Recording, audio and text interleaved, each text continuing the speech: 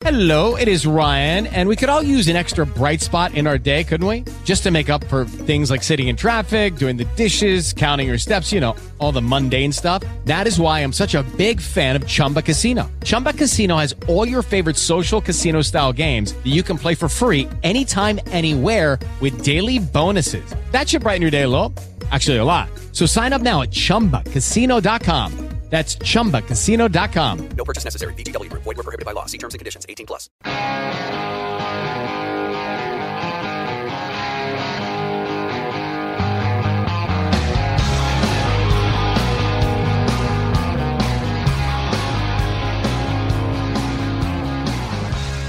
Welcome to the Screen the Screener College Basketball Podcast with your hosts, Mike Randall and Gus Kearns. Boy, the college basketball season just will not leave 2016 without a bang. Welcome back to the Screen the Screener podcast, where we talk all things NCAA basketball. I am Mike Randall here with the illustrious Gus Kearns as well. Good evening, good morning, good afternoon, Mike Randall. Thank you for your personal choice out there, audience, of your consumption of the Screen the Screener podcast. We're going to manufacture this college basketball listening adventure on the evening of December 29th. Happy holidays. Happy New Year's to everybody out there. We aim to improve your commute, of course, to and fro. We're going to aid in your fantasy football detox. I hope everybody did well in their leagues. And we're going to give you that, and we're going to provide the talking point that you can pull up at that New Year's get-together with others. It might sound something like this, quote, "Hey, my guy Mike Randall on Screen the Screener podcast picked Baylor preseason for the Final Four," unquote. It might sound a little something like that. We're always thankful, so humbled, honestly honored to chat NCAA hoops with you, Mike, and our ever-increasing audience. Ahoy out there, at Scott557, love the passion, and at Henry Bushnell, and apologies to our guy, Brian Kumpner. Hopefully we got that one right. If not, we'll just try it again next podcast. Happy to have you all tune in. Welcome. You know, Gus being so nice here, he's going to pump me up with the Baylor pick. But, folks, we believe in full disclosure here at the Screen the Screener podcast. So when we get the picks right, we like to brag about them. But when we get them wrong, we're also going to talk about them as well. So, Gus, I think I should go back. Gus and I had a solo podcast, each one of us. I think I should go back and play for the people my spot-on prediction about Virginia at Louisville. Let's listen to it right now. I don't see a chance that Virginia has in keeping this game close. I don't see them keeping this one close. Give me Louisville with at least a 10-point win against Virginia. If they don't, I'll be impressed. I would be shocked if Virginia won this game. Boy, I'll tell you. I mean, can I handicap a game or what? I mean, and I'll tell you, Gus, folks, Gus loved Virginia in this game. It was all over it. He'll talk about it in a minute. Yeah. And when he sent it to me, I said, maybe I didn't feel too good about it. It's like, you're playing poker, guy calls you right away. Maybe that was a bad play. So, Gus, since I couldn't have been any more wrong about Virginia not having a chance in Louisville, why don't you talk to the fans about this game? I think you used the word blowout in the second half. If I heard that blowout, blowout. Tony Bennett's laughing at me right now. This game had a number of things you wanted to pay attention to. I think the first thing for like all the stat geeks out there, like ourselves, it had the number 1 and number 2 Ken Pom ranked teams on defensive efficiency. Louisville being number 1, Virginia being number 2. So you knew it was going to be like the slobber knocker, whoever was going to force their personality on the game. And just from looking at the numbers themselves, I just liked Virginia getting the points here, but I didn't think they needed that many points. It seemed and the other part that blew me away with this, and we talked about this previously because we keep going back to it. You tell them to shoot it all the time. London Prentice was only 2 for 10, and we stated on this podcast not 3 pods ago that if he's going to shoot that way in a game against another top 10 team, Virginia's not going to have a chance. And yet he did it again, and it ended up being a blowout for UVA. It almost made no sense. It was the perfect storm. But yeah, I really loved UVA, grabbing some points here, and thought that they would just get the outright win, and not follow your prescription of a second half blowout for Louisville. Yeah, and Gus is right on, folks. You got to start following Gus if you're not, at CKearns12 on Twitter. You can follow the podcast at SDS Podcast as well, or myself, if you want to make fun of me, at Fantasy Warrior Mike, FTSY Warrior Mike on Twitter. Gus, I was running around, so what I do is I put the DirecTV on downstairs. Okay, I have a game on, because the kids, of course, are going to watch something upstairs. So right. I have the DirecTV on downstairs, going back and forth, and I didn't come into this game until about 3 minutes in, and I heard the announcer say something like, and London Parentis on fire, or London Parentis is, hits another one. And I said, here we go. I knew at that moment we were toast. I was toasted. Turnaround jump shots in the lane. Gus, what I saw, tell me what you saw. They killed them on the boards. Not killed them in terms of overall rebounding. I put it out on Twitter. They 31-23, something like that. Virginia out-rebounded them. But Louisville is big, and they got after it. They got second chances, third chances. They were one and done on defense. When they're playing defense, they got the rebound. Really got them on the backboards. Of course, I saw the rebounding prowess of UVA, and again, their numbers don't pop out at you. They don't have this a Caleb Swanigan type forward that's going to grab your 12 rebounds. That's just going to pop off the stat sheet at you. They have all of these guys pitching in, and that is like one of the columns, one of the stanchions, one of the pillars of the pack line defense is everybody's going to have a foot in the lane and everybody's going to pitch into rebound regardless of position. But the other part, we paid attention to this before, is they challenge everything inside the three-point line. Every pass is challenged. Every shot is challenged. They are committed to making everything difficult inside the three-point line. Yes, we mentioned that Louisville shot it really straight, over 40% in their win at Kentucky. But I think Tony Bennett went into this looking at that game as an anomaly for them and said, okay, you guys can shoot it from out there, but everything inside, we are going to pack it in and we are going to challenge every pass, every shot that you're going to run on your offense. That's a 2-point shot. So I just saw them in everybody's shorts, a hand up, closeouts, and box outs, and they were just so efficient. It was almost workmanlike. Like if you watch a clinic, you want to watch UVA. It was really impressive. My friend, I tip my hat to you. You were totally right on the money. Nailed it.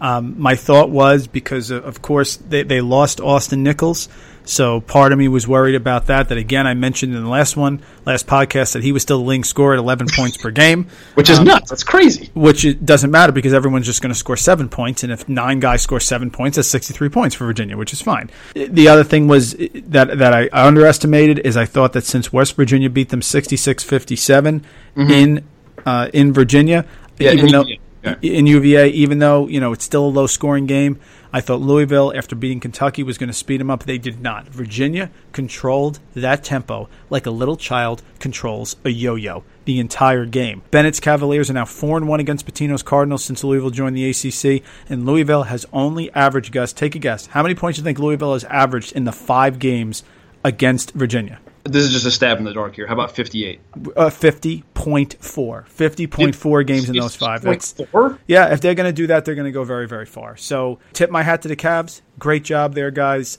Big win over Louisville. Totally was way, way off on that one. What we want to do now, before we get into our news and notes, is to take a look at some of our solo podcasts. Gus and I, we're going to pick up our podcast now as we're headed towards March. So you're going to get a little solo Gus and a little solo Mike Randall from time to time. But I thought Gus did an outstanding job. I really did. I thought you nailed the Fran McCaffrey ridiculousness of walking off and not shaking the hands of the opposing team, and you also really did a nice job with Grayson Allen. So why don't you tell everybody, just a little recap in case they missed it, your thoughts on both those things? Yeah, sure. I'd love to recapture some of that because I was very emotional about it.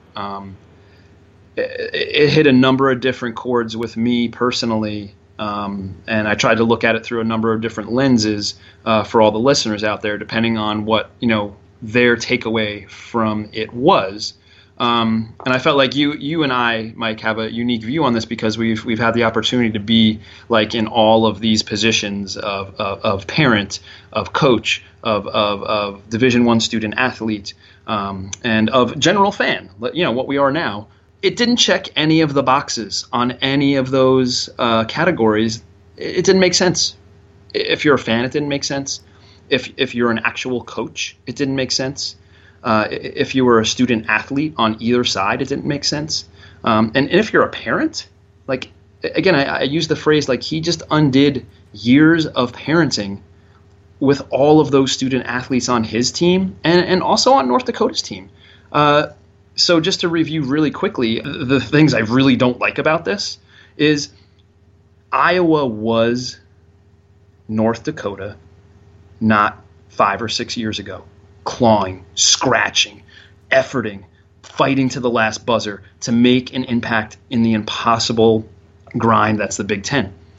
And guess what? Last year, at some point during the year, they had like a top 10 resume coming into March. They were ranked in the top 10, top 12. They climbed the mountain. They got from the bottom of the barrel and scratched and clawed their way the same way that North Dakota was playing to the final buzzer. And the fact that he could not look in the mirror and say, like, hey, I really respect those guys' efforts, and they kind of represent us from a couple of years ago. The fact that he couldn't make that connection really bothered me. As a student athlete, how many times, Mike, how many times after a competition, at the Division I level, did you immediately go up to who you were competing against, fist bump, handshake, maybe a hug if you know the guy, like, hey, loved competing against you, see you next week? Like, how many times did we do that? And he undid all of that. Listen, when I was coaching, Gus, I felt that the same way. We don't need to shake hands before, but we're going to shake hands after. All right. I hated when the kids would come over to me. Good luck. I'm not wishing you luck. I don't wish you injury. I don't wish you pain. I just wish that you have a really bad shooting night. Okay. I'm sorry. Like that. That's how I feel. Exactly. So I'm hoping you're going 3 for 15. Yeah. LeBron James, imagine in the NBA, LeBron James goes, good luck. No. I don't need you getting 50 points and 20 rebounds. No, I really don't. So totally spot on, man. It's freaking ridiculous. And they won the game. And I talked about this when I sort of piggyback what you said in mine. They won the game. You want to say they were running it up or they were showboating and then he got mad. It's still inexcusable, but I've seen it more often. You win the game and you walk off the court against two former, an Iowa assistant coach and a Mr. Basketball Iowa who's leading, I think I said leading Iowa in 3-pointers made his entire career. Yeah. Bad job, McCaffrey. And you got your comeuppance, as I put on Twitter, against Purdue last night as well. Mm-hmm. Everybody saw that. And I'm glad that Purdue, it felt like they were kind of playing for everybody else that saw that, which was, karma's going to get you. It's going to hit you right in the face. And the other one I love that you talked about is Grayson Allan. And real quick, and then you say, whatever you think on it. Here's my deal with Allan. Right. This is not deep. We don't need to psychoanalyze. What does it mean? Should he be put in jail? No, he gets fired up. He's an intense competitor, and for some reason, his default mechanism is to trip people. It's nothing more than that. He's got to be suspended. Coach K did the right thing. Totally agree. My guess, Gus, 3 to 5 games, somewhere in there. He'll be back, and he should be back. He's not you brought it up. It was so great. If Woodbury's eye gouging, okay, which can hurt somebody, can give him a detached retina. Grayson Allan tripped. None of these players got hurt. A couple guys got banged up a little bit, but listen, he had to be sit down. He's an emotional guy, still a great player. The dunks, the whole thing, the threes, great, fantastic. He'll be back, but he's got to take a seat. I loved what you had to say about it. Yeah, it needs space and time, and he needs attention from somebody else in that basketball family, because obviously the attention you're going to get there is top shelf. Coach K has won gold medals. He's won national championships. You're not going to get a better influence than Coach K, but it needs space and time, and it needs another voice, because obviously the voices that were talking to Grayson Allan weren't fixing the problem. So step away, hear another voice, probably telling him the exact same message, like stop being a dope, make a better decision in the heat of the moment, and your decisions in the heat of the moment are putting other people in danger, and that's a no-no. Like once that happens, then action needs to be taken. And Gus, I think the thing that annoyed people the most is this ridiculous. Every time he's done it, which is 3 times, he looks like, oh, I didn't mean to do it. Oh, why are you upset? No, you meant to do it. Part of us, I think, would accept it more if it was like Charles Oakley, where when he fouled you hard, he stood there and stared at you because he wanted to foul you hard. You can respect that. It's he goes on the bench, he's punching the chair. Grayson, You tripped him. You stuck your foot out. Enough. Let's move on. Okay, of course it's going to be a technical foul. And I didn't want last year, when it happened the first time, I ignored it. I said, whatever, it's ridiculous. Happened the second time, I'm kind of like, all right, maybe there's something to this. Happens third time, he's got to be suspended. No problem, a technical. Coach K only played him for 3 minutes. It's fine. Everybody did the right thing. Grayson, go calm down, come up with something else, bite your shirt, whatever you want to do, come back. We want to see you on the court, right? Yeah, I like the bite the shirt option. I like that. That could work. Anything, please, anything. Mouth guard, maybe? Yeah, right. He's a mouth guard. Very sure, good. That's a great example. Right. Let's do that. You can paint it black if you want, if that's your thing. Fine. Yeah, okay. Yeah, you can have like the Halloween teeth on it. That'd be awesome. Love it. Let's do it. And I just want to touch on a couple of things that you mentioned on your podcast, your solo podcast, that I just wanted to piggyback on. The loss of Azubuike for Kansas is going to be huge. However, I think we mentioned this a couple of podcasts back. I think this is now going to force them to play a similar fashion that Duke played last year with their 4-out lineup, Jeter and Plumlee in the middle. So I think putting Josh Jackson at the 4 is going to be awesome. It's going to be cool to watch, but it's definitely going to hurt them inside defensively. And when they go up a team like let's just throw the two teams that we're going to talk about later, UCLA and Oregon, that have real bigs that can really play, like that loss is going to come up huge. And Pinson coming back for UNC, wouldn't it be great to throw him out on the wing to get in Monk's pants a little bit so he doesn't go for 47? Yeah. Some option. Yeah, Pinson's going to be a problem. It's very underrated. Somehow with this whole Kentucky, UCLA, Duke thought, I know I did. I'll speak for myself. Underrated UNC a little bit. They are really good. Pinson is the lockdown defender that they need. I mean, if he plays that game against Kentucky, Monk I think doesn't have 47. Okay, the whole thing. So I agree with that. And listen, Azubuike's going to be big. He's putting Mihalik in there, and we'll get to that a little bit later. Mihalik's been hot in the games that he's played, last 4 games. I do think it hurts him on the boards. I think Lucas has to be big now. Bragg, they're certainly wiping their brow. Like he did when he beat Memphis for that title, that he was not, that he came back because they need him inside. But he's got great guard play. We know that.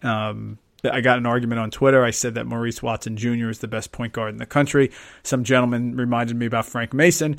Yes, either or would be very, very good. But they're going to be fine, but I do think they have to adjust, and Self can do it. But as I mentioned, my friend, they may have a little trouble with a big team down in Texas that wears green in the Big 12. Maybe. We'll see how it goes. Or fluorescent yellow, depending. Well done. Yes, very well done. Very nice.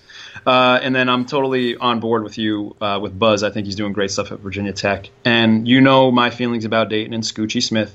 Love Scoochie. Totally underrated college point guard. And we talked about Cook and Davis and the other seniors there. As long as they can define their roles a little bit better after the injury problems, and now that Pollard is back, that's going to help with that. I'm totally on board with Dayton too. They're going to be an issue in the A10, and they're very much like the team that we talked about earlier, UVA. They're going to try to control it and play the game at their pace. They're not necessarily the defensive stalwart that UVA is, but they are going to try to control pace. So I'm with you on Dayton too. So yeah, thanks for doing it. I enjoyed listening to it, and I hope the audience did too. Yeah, same man. We got some really good stuff out there from both of us. We want to keep giving you content, folks. If you like what you heard, you can always email us, sdspodcast@gmail.com. You can follow us on iTunes, follow us on Stitcher. Please feel free to subscribe and tune in radio as well. If you love the podcast, give it 5 stars. We love those ratings. We're growing real rapidly, but we're going to try to hit you with some more podcasts during the week. So we're trying to get 3 out, going to get some solo from time to time. And we got some fun things coming for the people, Gus. Yeah, I don't mind giving the shorter podcast. Maybe somebody's got a shorter commute. Maybe your lunchtime that you would listen to it has shrunk up, and you're trying to do some things during the new year. So we'll see how it works out, and we're hoping to get a little bit more information in your ears out there, listeners. No doubt. And boy, we have a packed podcast today, folks. So let's hit our news and notes. News and notes from the hardwood. We took a look at a couple of games. Hopefully you guys viewed them too. So we're just going to try to give you our breakdown of what we saw for some of those. And because we were talking defense, because we've been talking UVA, because we mentioned Dayton, play of pace, we're going to go take a look at Cincy, number 23, playing at Temple in the AAC. First thing, aren't these two of the most underrated coaches in the nation? Coach Dunphy does a great job, and Mick Cronin does a great job. I feel both of these guys are just under the radar as far as great coaches go, not just in their league or on the East Coast, but definitely just in the nation. The way the game started, since he went on a 9-0 run, so let's just talk some defense right there, because they're obviously shutting down Temple and giving them a bunch of problems. The Bearcats seem in the habit of holding opponents under 65 points again. And, we talked Ken Palm numbers earlier. Guess who's number 5 defensively in Ken Palm defensive efficiency? That's right, it's the Bearcats. They play this like amoeba-ish, like man-to-man, and viewing it is kind of like watching art in motion. I felt like they were so connected defensively, like on a skip pass. You just watch how every Bearcat like shifts laterally in lockstep. It's kind of creepy how in tune they are with each other on the defensive end. Like I just saw them like it was almost like a defensive drill. They were all shuffling at the same time. They spray out on 3-point threats when they're one pass away, and they slough off and pack it in UVA style when they identify a non-shooter on the perimeter. Conversely, whenever Temple had a deep paint touch, that post player was swarmed by Bearcats, and they forced a contested shot, a turnover, or a panicked kick out. The amount of turnovers since he forced early against Temple, who's usually very sure-handed. Think about how they handled that win with UVA and the press. Like, Temple has shown a propensity to handle the ball really well in pressure situations. So that was really surprising that Cincy got in there and was able to create these turnovers early with, with that West Virginia win on their resume. Temple throws up a 3-quarter press to shake things up. But really, this Cincinnati unit, like this edition of the Cincinnati Bearcats, now have like 3 or 4 strong ball handlers on the court. They have Clark, they have Evans, they have Copain. In the past year, this fell solely on the point guard, Copain, or whoever's playing point guard for Coach Cronin. Pressing Cincy to get you back in the game might not be the move this year. I almost wish this game was like a little bit later in the season, because I bet these teams will be playing for the regular season championship, maybe throw in SMU. Maybe throw in Houston. And speaking of defensive side of the ball, I bet a few folks missed out on something that we'll get to a little bit with San Diego State University. But before we get to San Diego State, Mike, did you have any thoughts on Cincy, Coach Cronin, or maybe what Temple did to try to thwart the Bearcats' effort? Yeah, it was a fun game. I enjoyed it. I will reveal my secret crush. I was going to save it for Valentine's Day. It's Mick Cronin and the Bearcats. I want them to be good. Yeah, I want them to be good. I like Mick Cronin. He does a great job. He's very underrated. So is Dunphy. You hit it right on the head. Both of them are very underrated. I want to see Cincy do well. It's a tough, old school defense-minded team, and I love it. They are 11-2 this year. Their losses, of course, is at Butler. No shame there. They did win at Iowa State, which was a huge win by 155-54, and then they lost early on to Rhode Island, 76-71. But they've done a real nice job. This is a good win at Temple. They're in the American. I think they're the favorites now that Connecticut's out. I know SMU is around as well. This was a knockdown, drag-em-out fight, not well attended. In Temple, which certainly helped Cincinnati. There was not a lot of fan base there. There were some empty seats, but it was an enjoyable game to watch, and the game flow was very close as well. 9-0, like you said, Temple to start the game. Cincinnati got up 8 late before Temple closed it. Balanced scoring across the board. Real nice job. Really enjoyed it. Good win for Cincinnati. I'm rooting for them because I want to see them do very, very well. And it just seems like they, like Virginia, make you play at their pace. Copain's scoring is down. He's a leading scorer last year. He is not this year, but he is a very smart, heady point guard that keeps everything under wraps for them. So kudos, good win across the board. Temple 9-5. They've had some losses there, but they're going to be tough as well. Remember last year they gave Iowa all they can handle. And if they had won that game, they're going to play round of 32 against Villanova. I know Villanova's the champions, but they're not going to want to see a Big 5 school in the NCAA tournament because they will have no fear. So good win for Cincinnati. I agree. I'm kind of on the Cincinnati Bearcat bandwagon with you a little bit. I don't know if I'm going to go as far as secret crush on Cronin, although I do love that you're spreading the love. I admire that. But since we're talking pace and defensive stance and trying to force your personality on the game, there's another like under the radar game that I got my eyes on, and it was the final of the Diamond Head Classic out in Hawaii. San Diego State 62 over San Francisco 48. Now, you want to talk about holding teams under 65 points. How about holding a team under 50 again? San Diego State was very UVA, and Coach Fisher really preaches this defensive style of play and the pace of play. This edition of the Aztecs might be the most athletic and the most offensively gifted one since that Sweet 16 team with Kawhi Leonard, Bill White, DJ Gay, who lost to Kemba and UConn, the eventual champs that year. How about we start with the athletic rundown? Zylan Cheatham. If you didn't see the breakaway dunk that he had in this game, he took off from well outside the lane, threw it down like hammer-wise. He's 6'9". He's not to be confused with either of the other Oregon Duck Dillons or Nobel Peace Prize winner Bob Dylan. Cheatham does a little bit of everything. He's kind of like a mini Kawhi, 12-ish points, 8-ish boards. He can switch on to smaller players on pick and rolls. He can post it. He can defend down low against other bigs. He can even, run the break like TJ Leaf style when he gets the opportunity. Another sophomore, 6'3" guard, Jeremy Hemsley. He's shooting some crazy percentages. I love these numbers and these stats, right, Mike? So we got 50% overall from the field, 55% from three. Yeah. And that's with 30 makes from three. It's not just like he's shooting like one a game. Those are amazing numbers. The last time I heard 50, the only time I've heard 50 from three is Getty Potts. Those are amazing, amazing numbers. Yeah, so, he definitely makes it from downtown. I thought this was like Xavier Thames type like production, if you remember him. Wow, that's a great call right there. And Fisher always likes having like one of these anchor guys, right? And Trey Kell is that guy this year. He's like one of those Aztec lifers. Think like J.J. O'Brien or Shepard from a couple years ago. He is the trusted veteran that Fisher always leans on really heavily. He's got nice numbers so far. 13 points, 4 boards, 3 assists for a team that slows it down on purpose. So he's not going to put up big offensive numbers. And you know what else I saw too? How about Matt Shrigley? He is pulling his finest Max Hooper impersonation. Remember Max Hooper from Oakland a couple years ago? Yes, yeah. Where all he did was like shoot threes and shoot them unbelievably efficiently. It seems like Shrigley just comes in and that's his job. He just comes in and bombs it from deep like nobody's business. And he's shooting a ton of them every game. And obviously a high percentage of his shots come from the 3-point line. And he's shooting at 38%. So why not just keep giving it to him and let him bomb it?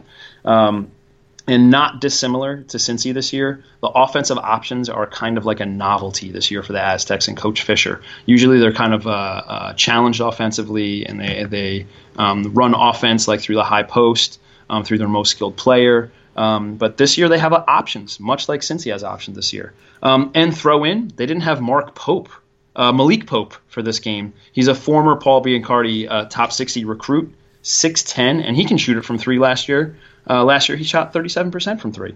So marry this predictable defense from San Diego State with a slightly more efficient offense, and San Diego State's going to be an issue in the Mountain West again. And come March, any coach in America is going to let out that like loud, honest groan, like the if they're matched up with San Diego State in the March in first round. Like they don't want to see the Aztecs in their bracket at all. P.S.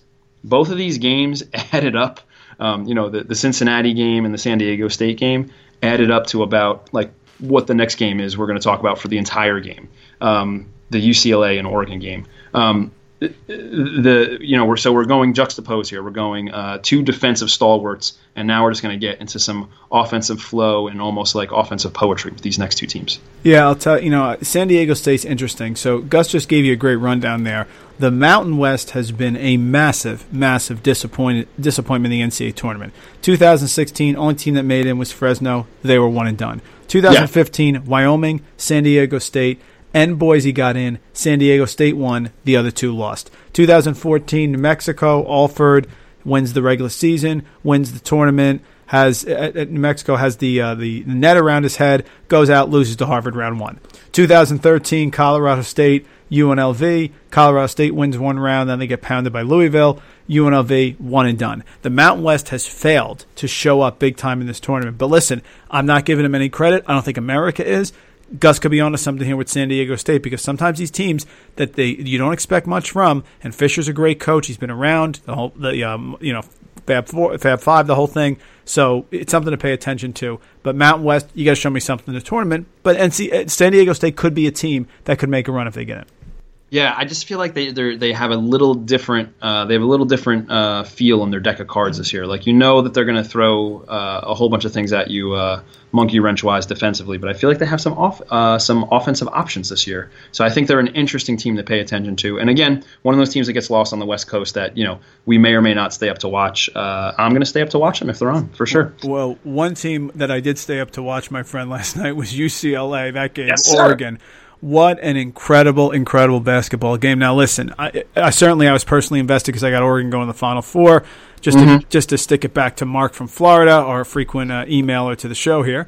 But Dillon Brooks finally looked like he was back. And this was a tough haul for Oregon. Dillon Brooks, he's back. He's the player at the year table. We have welcomed him back in. Josh Hart has been sitting there getting seconds and thirds so far, but he is back. We got Frank Mason there. Lonzo Ball. I can't say enough, Gus, about Lonzo Ball. They really did a job on him. The shots were not falling. And then if you didn't see this game, folks, 3 threes he had in the late second half in about a 2.5-3 minute span in a row on the road. The kid has the gene, that special gene that just you can step up and make shots. But what a game this was. And, of course, the Dillon Brooks shot, Gus, at the end was just icing on the cake.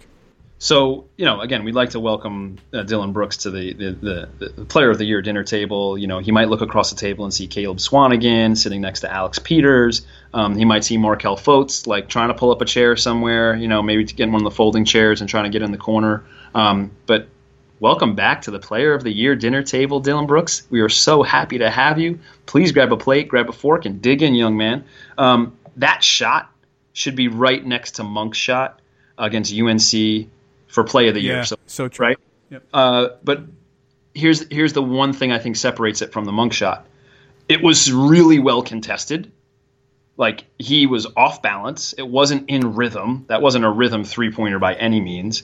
And whereas the miss from Monk would lead to overtime, probably, unless there was some sort of crazy offensive rebound, with the score tied at 100, Brooks' shot changed the outcome of the game. And both shots should be celebrated, All-American players doing All-American type things in like the moment that defines seasons and even defines careers. Like, so both of those guys should be celebrated for both of their shots for sure.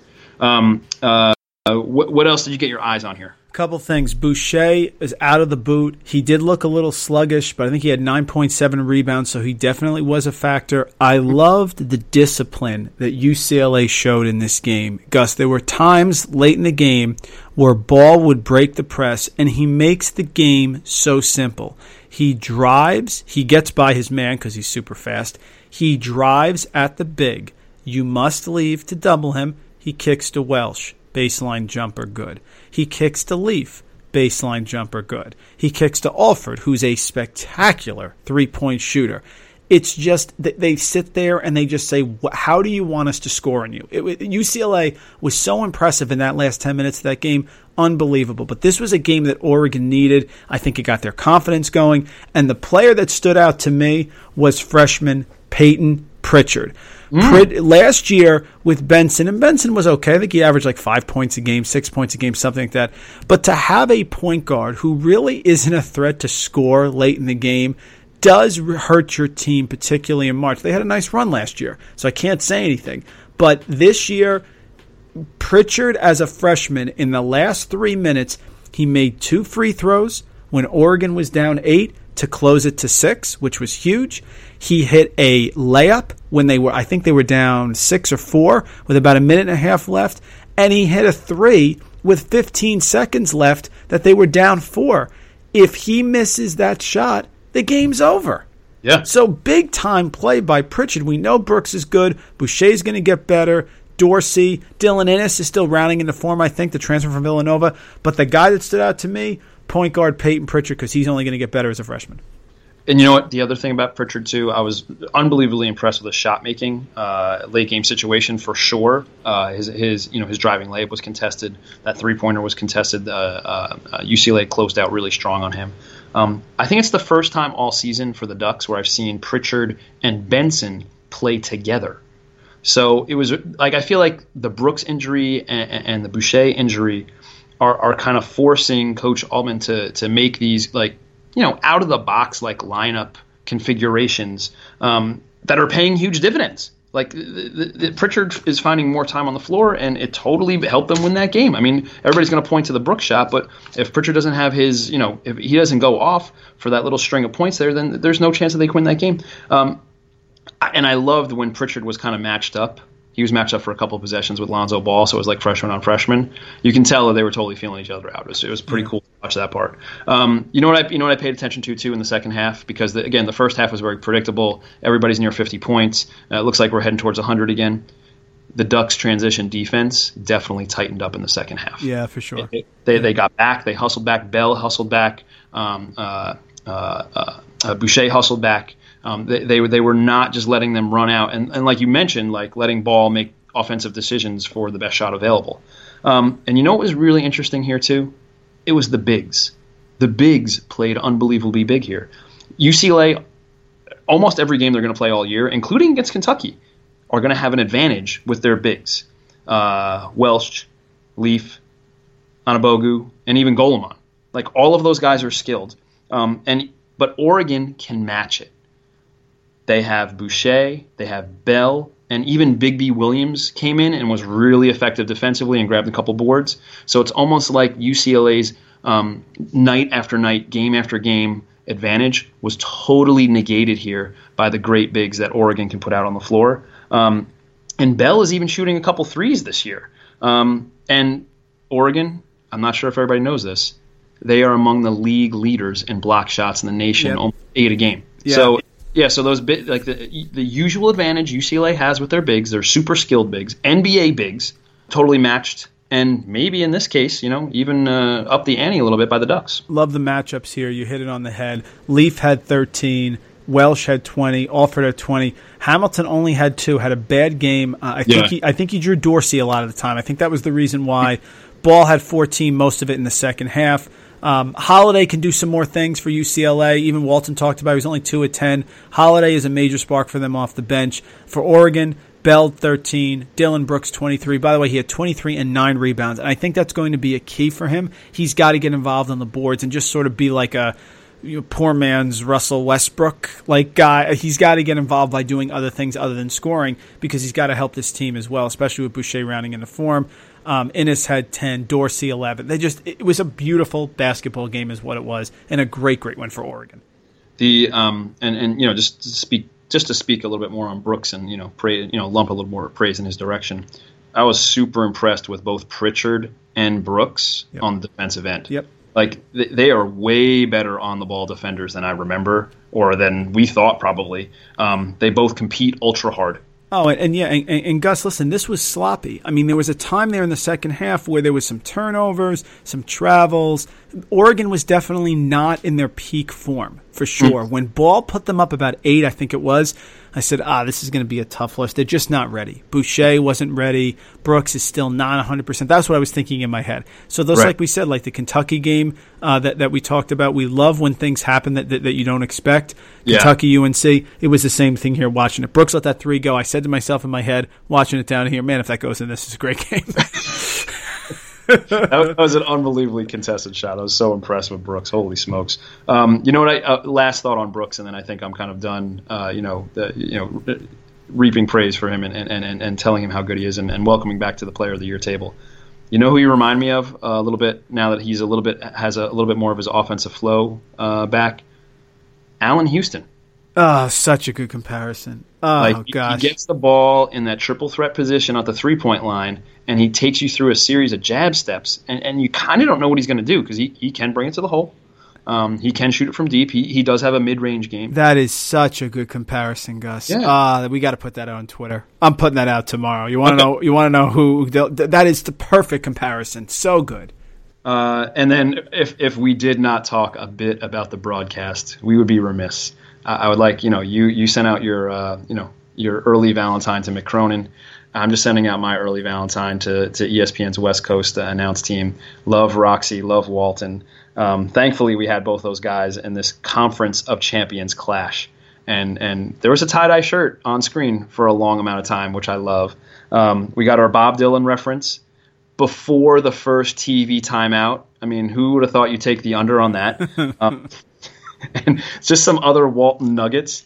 His self-deprecation is so endearing that you can't help but wrap your arms around it. When talking about how old he is, he said, "I'm a dinosaur." You gotta love, like, he calls himself a dinosaur. When talking about a prior game that they lost in Oregon when he was at UCLA, he called himself a disgrace.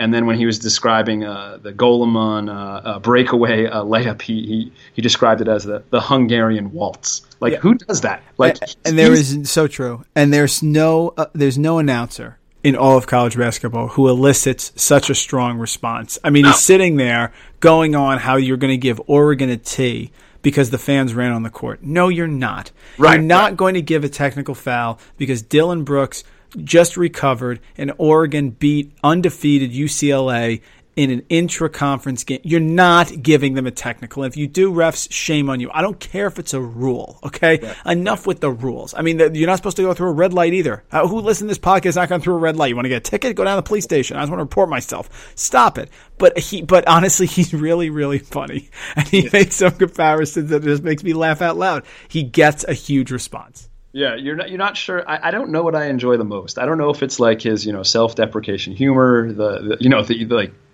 geography lesson that you get on wherever he's visiting on the West Coast, or the predictable musical reference. It's late night sports broadcasting gold. And you know what, Roxy is an excellent foil for Walton. He even presented. Did you see this part? He presented Bill Walton with a typed book report. No, I did not. Was great. A typed book report about Shoe Dog, which they interviewed Nike icon Phil Knight, who was in the crowd, obviously. The court is named after his deceased son. And so he types up this book report about Shoe Dog, the book that Phil Knight wrote, and he showed it on they showed it on the screen. I love that he brought something to get into like Walton's craw. I love it. They're a great team. I hope we hear him again later on this season. Yeah, it does. It does a great job, and he's not your traditional canned say nothing controversial. He's the total opposite, and I'll take him every day of the week. Even though some days he drives me crazy. That's what you want to do. You want to listen to him. And listen, folks, there are so many great games we talked about, but there's even more that are coming up. These next few days are going to be action packed. So Gus. It's New Year's Eve coming up, so let's head out early to New York City, as I like to say, and let's head to Broadway. On Broadway. All right, the first one I think we got to look at here is we have to talk about West Virginia tomorrow traveling to Oak State. There are 3 Big 12 games tomorrow where the favorite is on the road. We're going to start with this one. Baylor's going to Oklahoma as well, and we have Kansas going to TCU. But this one's important. Brad Underwood's first year at Oklahoma State. He coached Stephen F. Austin. They beat West Virginia last year in the tournament, okay? So he's beaten them before. He's heading in. West Virginia's coming in. I've looked at the Oklahoma State Twitter accounts. They're very, very fired up. And listen, we have not talked about Oak State so far, but it's time to bring them up now. They blew out Wichita State, Gus, at the Intrust Bank Arena in downtown Wichita, which ended Wichita State's 42-game winning streak against non-conference opponents at home. 5 of those games were in the Intrust Bank Arena. This was not on campus because it was during the break, but it was at the arena where they have also had a lot of experience as well. They beat UConn in Maui. They beat Georgetown by 27 in Maui. They crushed Wichita, like we said, 93-76, and only lost twice this season. They were blown out in the semis by UNC. No shame there. Predictable. And they lost a tough 1-point loss at Maryland, a true road game, on December 4th. They did a great job on Melo Trimble in that game, though, holding him to 13 points on 4 of 12 shooting, including 0 of 5 from three-point range. Just to go back and revisit that game super quickly, Melo, that was one of the games that he won by himself at the foul line, making 3 or 4 foul shots with like under 10 seconds to go. And I'm going to tell you, your guy that you're going to talk about, Jawan Evans, almost pulled the rabbit out of the hat in that Maryland game. He made this crazy, after the buzzer, behind the backboard, a follow-up jump shot that was like a game from Horse, or like that Larry Bird commercial from McDonald's where they were throwing the ball off the Raptors to play horse against one another. So he almost pulled out that game and out Melo Tremble, but he is playing out of his mind. And I have take lock on Oklahoma State, which I want to stop. Take lock, folks, is when you have a lock on a team, a vision of what happens to them, and you refuse to entertain the idea that something different could happen. Travis Ford was there, Gus. They underachieved. They underachieved in the tournament every single year. They were the 5 seed when they had Marcus Smart. They got blown out by Oregon. Oregon was underseeded. It was the 12 seed. I don't want to hear it. They were never good in the tournament every single year, and they underachieved. So I guess that is my take lock on Oak State, but they can do a lot by changing it tomorrow. They are led by 6'1" soft guard. You said it, Juwan Evans. He's averaging 20.2 points per game this season. Here comes the numbers that you love. 48% from the field, 56% from the three-point line, 79, almost 80% from the foul line. He's a great all-around scorer. He's got Jeffrey Carroll as well, a fellow guard who's second in scoring with 16.2 points per game. And, of course, Phil Forte is still there and is third with 13.1 points per game. Underwood's ready for this game. The Cowboy Twitter account is excited. Huggy Bear's coming in. Gus, should Huggy be worried? Definitely. Here's why. The press, again, is like the talent limiter. So if the talent is swayed one way or the other, the press can totally negate that. The talent here is going to be pretty even, and it's possible that they might have Oak State might have the 2 best players on the court with Evans and Carroll. I'm not 100% sold on that. They definitely have the best player. So when you have the best player in a talent on talent matchup, he should be worried. And Evans is crazy explosive. Like, he is going to find seams in that press, and if he gets in the open court and breaks that initial press that they're going to try to get in the backcourt, look out. I mean, he's not afraid to take an open three, take it to the hole, or give it to a teammate. So, yes, he needs to be very worried about Juwan Evans and this press and maybe rethink how he's going to do things against this super speedy point guard. Yes, he should be on alert. And this is definitely a game worth watching because I want to see what Juwan Evans does with this crazy press. And I want to see if he tires, does he get labored, or does he get energized because he goes, I got this. And you know, when a player says, I got this, and then you know, they start finding more openings, they start seeing the court with a wider view and a different lens. I'm kind of hoping that happens with Juwan Evans. Yeah, but West Virginia is the classic sum is greater than the parts group. They're like always. They're like Cincinnati on steroids. Their only loss this year was in the NIT season tip-off at Madison Square Garden. They were 11-1, including a very impressive 66-57 we talked about at Virginia. This is a real team. You got Issa Ahmad at 12.9, Nathan Adrian, of course, 10.5 points per game, Javon Carter, 9.8. No one's going, Gus, 30 minutes per game. They get up, they get down, they get their rest, but they got 7 guys averaging 7 points or more. They're looking to contend with Kansas for that 13th straight Big 12 title, and it looks like it's Baylor and West Virginia. But this is a game the Mountaineers need to win if they're going to be a contender, because they should win this game. And this would go a long way to helping them in the standings. And then they get a nice road win here at Oak State, or Oak State's going to come back and say, "Hey guys, why don't you start talking about us because we're really good also." I think this is going to be a truth-telling game for how you mentioned your feelings on West Virginia earlier. You said you were a little down on them. I think this is like the perfect opportunity for you to be either 100% correct on them, like they may be a little bit off of where people thought, or you know, and Juwan Evans blows them up and Oak State goes crazy, or you know, maybe they shut them down and they hold Oklahoma State to under 50, like you know other teams have been doing. I'll give you a little teaser here before you talk about Kansas TCU. So I put out on Twitter tonight college basketball team in the Big 12 that's most in danger tomorrow, and we got 67 votes in so far. So the leader right now is Baylor at Oklahoma, getting 48%. Folks, what? Come on. I don't care. I got the Virginia game wrong. I don't care. I'm going back to the bold predictions here. Wait till we get to, by the way, we're going to end this podcast with the Creighton-Villanova prediction. I got that one ready for you too, Gus. Baylor is not losing Oklahoma, folks. So 48% of you are completely wrong. Mike Randall's telling you you're wrong. 40% of the responses said West Virginia at Oak State, so people agree with it. And only 12%, Gus, say Kansas could be in trouble at TCU. But as Lee Corso would say, not so fast, my friends. Talk about it, Gus. So, you know, Mike mentioned last podcast that it's you know, they're going to be without Azubuike. It's going to be a big loss inside. Defensively, they're going to be shorthanded. They're going to have to run things a little differently scheme-wise defensively. They're going to have to play more 4 out, 1 in offensively, which should be fun to watch. but it may Self is definitely going to have to adjust here. So to compound the Jayhawks trip to Fort Worth, Texas, they're taking on a team that's been rejuvenated. They are under the direction of the former player, Jamie Dixon. The Horned Frogs are 10-1. Their only loss, unbelievably respectable at SMU, very good SMU team.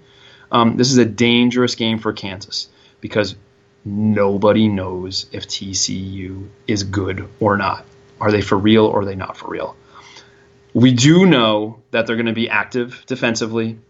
We do know that Kansas backcourt is going to give them trouble. But they do have an awesome double-double machine, Kendrick Williams, 10 points, 10 boards. Love that guy. Total undersized, like 6'6", 6'7" guy for TCU. TCU is going to have a balanced scoring attack, kind of like we read off the numbers for West Virginia. They have 4 guys at 10 points a game. They will shoot the three. 6 players with 26 or more three-point attempts, so they'll put it up. Dixon has given them the green light. Should Kansas win? Yeah, sure.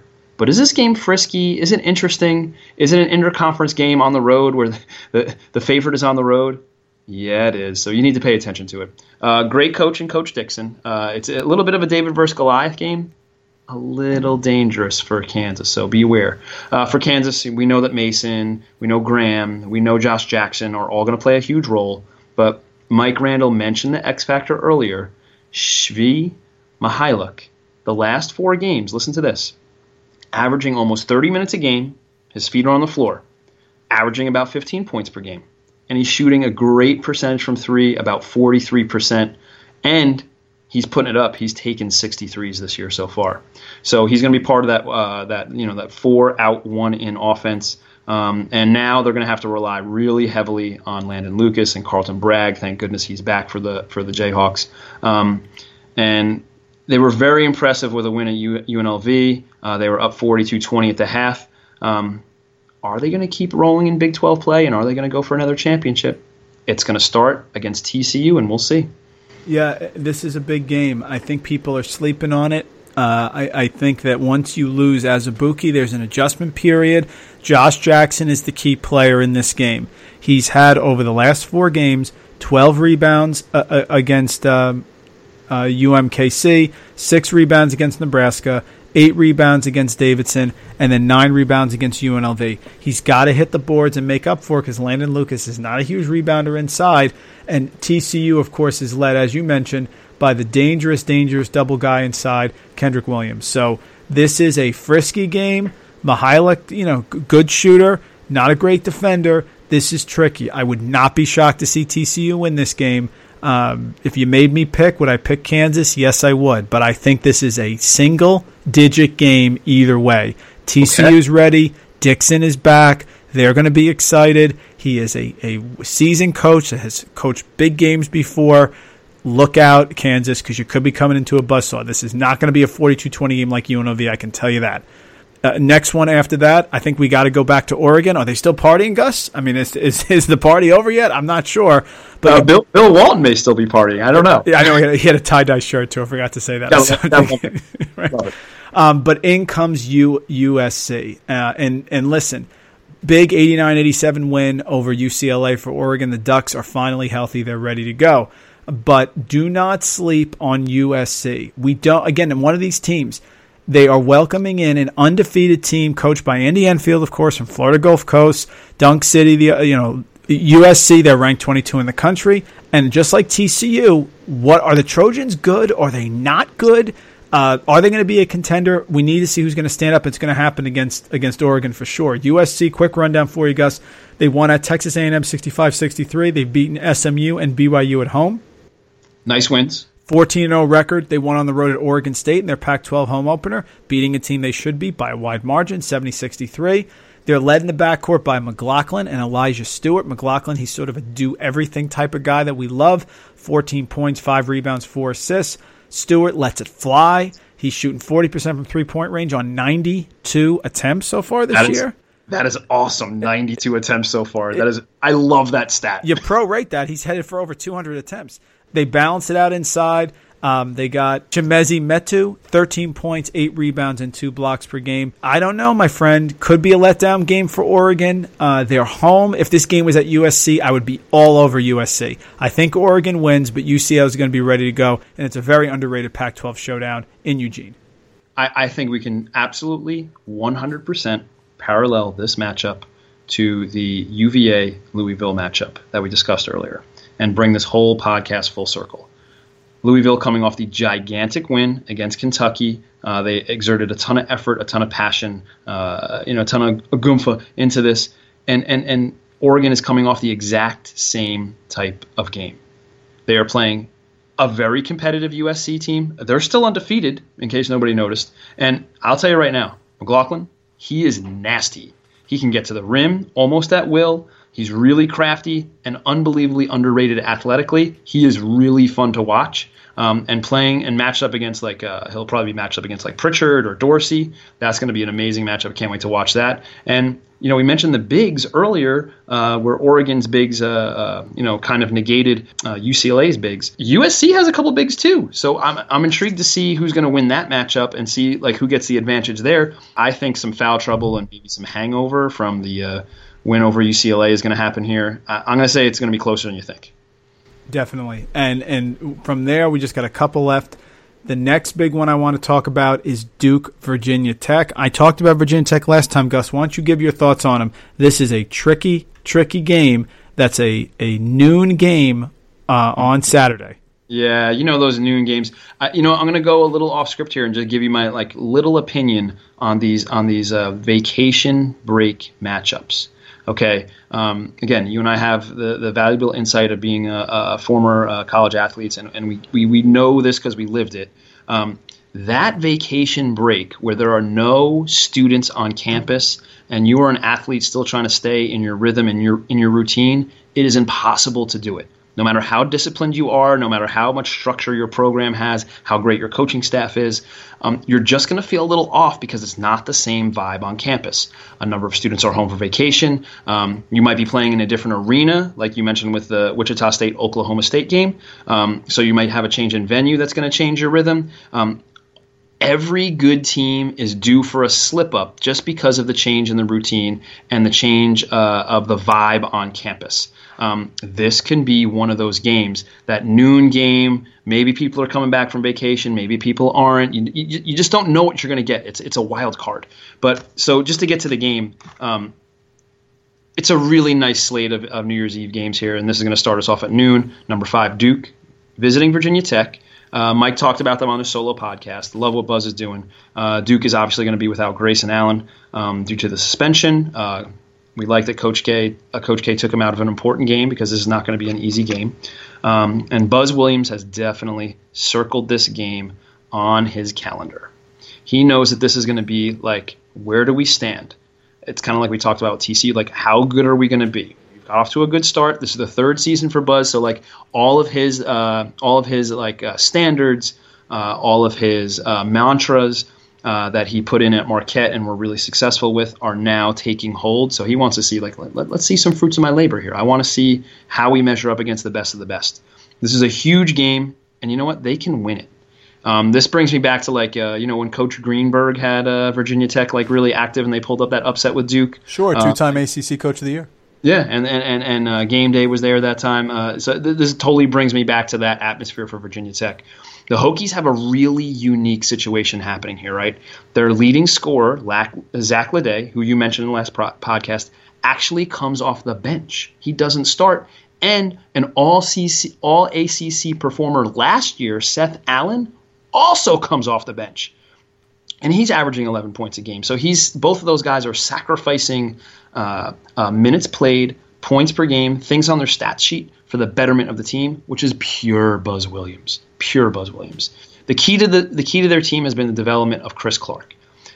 He's increased his scoring each of the last 4 games, 12, 13, 17, 22. And even more impressive, for a guard, he's increased his rebounding. So he's kind of like Kenneth Williams from TCU, where he's got 12 rebounds, 11 rebounds, 12 rebounds in each of the last 3 games. So this young Duke team is going to be up against it, especially without Allan, versus a hungry team, a veteran deep team, a team that sacrifices a team that is ready to pull an upset in Blacksburg. And we know about Thursday and highlighted games in Blacksburg for football. Let's see if they can bring it around for basketball. I'm going to call it right now. I'm going to lock it up. Virginia Tech's winning this game. Totally confident. I think the freshmen aren't ready for this type of game in the conference. Kennard, they're going to be all over Kennard. No Grayson Allen means they got to go into their bench early. Virginia Tech is ready. This is Buzz Williams' third year. He did it with Marquette. He's going to do it here again. Virginia Tech's winning this game. I'm calling it right now. I love that we're going to try to end the podcast on a huge upset that we can either praise you for or we can say, oh boy, we were a little off on that one. So I like that we're going to go back and revisit some of these prognostications. Folks, you heard it here. Mike Randall called on the Screen the Screener podcast. The Hokies taking down the Blue Devils. And we got two left here. We'll do real quick. First one is Louisville, Indiana. What's fascinating to me, Gus, about this one is that somebody's going to have a 2-game losing streak, which would shock me a week ago.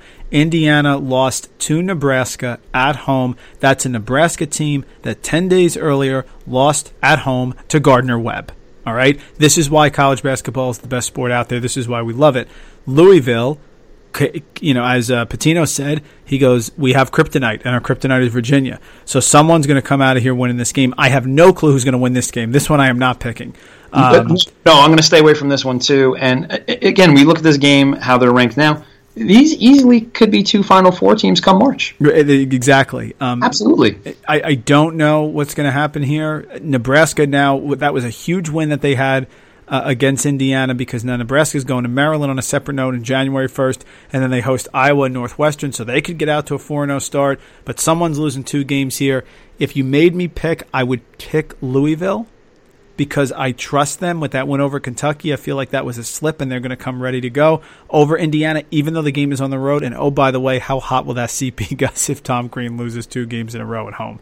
Man, and it shouldn't be, but it will definitely heat up. And you know what? I think this is going to be a cool game to watch if for no other reason, because you want to see how both teams, how the student athletes, and how the coaching staffs both react to a big-time loss. Like, you want to see what they're going to do to circle the wagons. You want to see what adjustments they're going to make. You want to see if there's a shakeup in any of the lineups or any of the rotations. You want to see if there's a different core group of guys that are going to play together that haven't found space on the court. So I'm intrigued to see how they're both going to attack coming off a loss. That's what I'm going to be looking for. And that game's at 12:30. That one's on CBS on New Year's Eve. And the last game I want to talk about, Gus, because I'm locking this one up too. You are the fishy line guy. You get your Gus right now. I think he's 7-2 in the fishy lines. He's beaten all the pros out there who are like 55%, not even close. I'm telling you this one. I only go to locks when I'm sure. I'm telling you, Creighton is beating Villanova. I've been saying it for a week. I think that they're ready to go. They're being underrated. They dropped a spot. How's that possible? In the rankings, Villanova had a world of hurt against DePaul at home. They were in trouble in that game. Creighton is going to win this game. I have not felt as sure about a game as I did about Xavier beating Villanova last year when they were number 1. Maurice Watson Jr., they shoot well at home. It's at 1 o'clock. So you got your Duke game at noon on ESPN2. You got Louisville, Indiana at 12:30 on CBS, and then Fox Sports 1. I told my wife we're going to dinner with friends. We're not going till this game is over. Creighton is beating Villanova. It's nothing against Villanova. I don't want to hear from Mike from Fairlawn complaining. Creighton is ready to win this game. They're going to win it. I think they're going to win it going away. Give me Creighton, give me Virginia Tech, and lock it up. Wow. Michael, tremendous. I love that you're going with it with 2 off the radar picks and just not going chalk. Love it. Both games are going to be worth watching. But now there's even added value to them with your prognostications. I'm looking forward. I'm going to keep an eye on that as a little sidebar for each one of these games. Listeners, thank you so much for tuning in to the Screener podcast. Mike and I are amazed. Each week we take a look at Twitter, we take a look at some emails and just your reaction. So thank you so much for sharing in our excitement of what we think is the best sport that we have going. Thank you so much for contributing, and we'll try to include you guys more in future podcasts with reading perhaps some tweets or maybe some emails and responding to you guys on the podcast. So, but we just wanted to say a thank you, a happy holidays, happy New Year. Enjoy all the great games that we previewed for you guys this particular podcast. And Mike and I, again, are just eternally thankful and honestly humbled. So I got a question, Gus. Does Zach Leday screen? Or does Zach Leday screen the screener? Thanks so much for listening, everybody. Mike and I will catch up with you guys next week. Please enjoy, be safe out there for New Year's, and enjoy all the great basketball you're going to consume this weekend, guys. 5 words. Creighton will win this game. Happy New Year.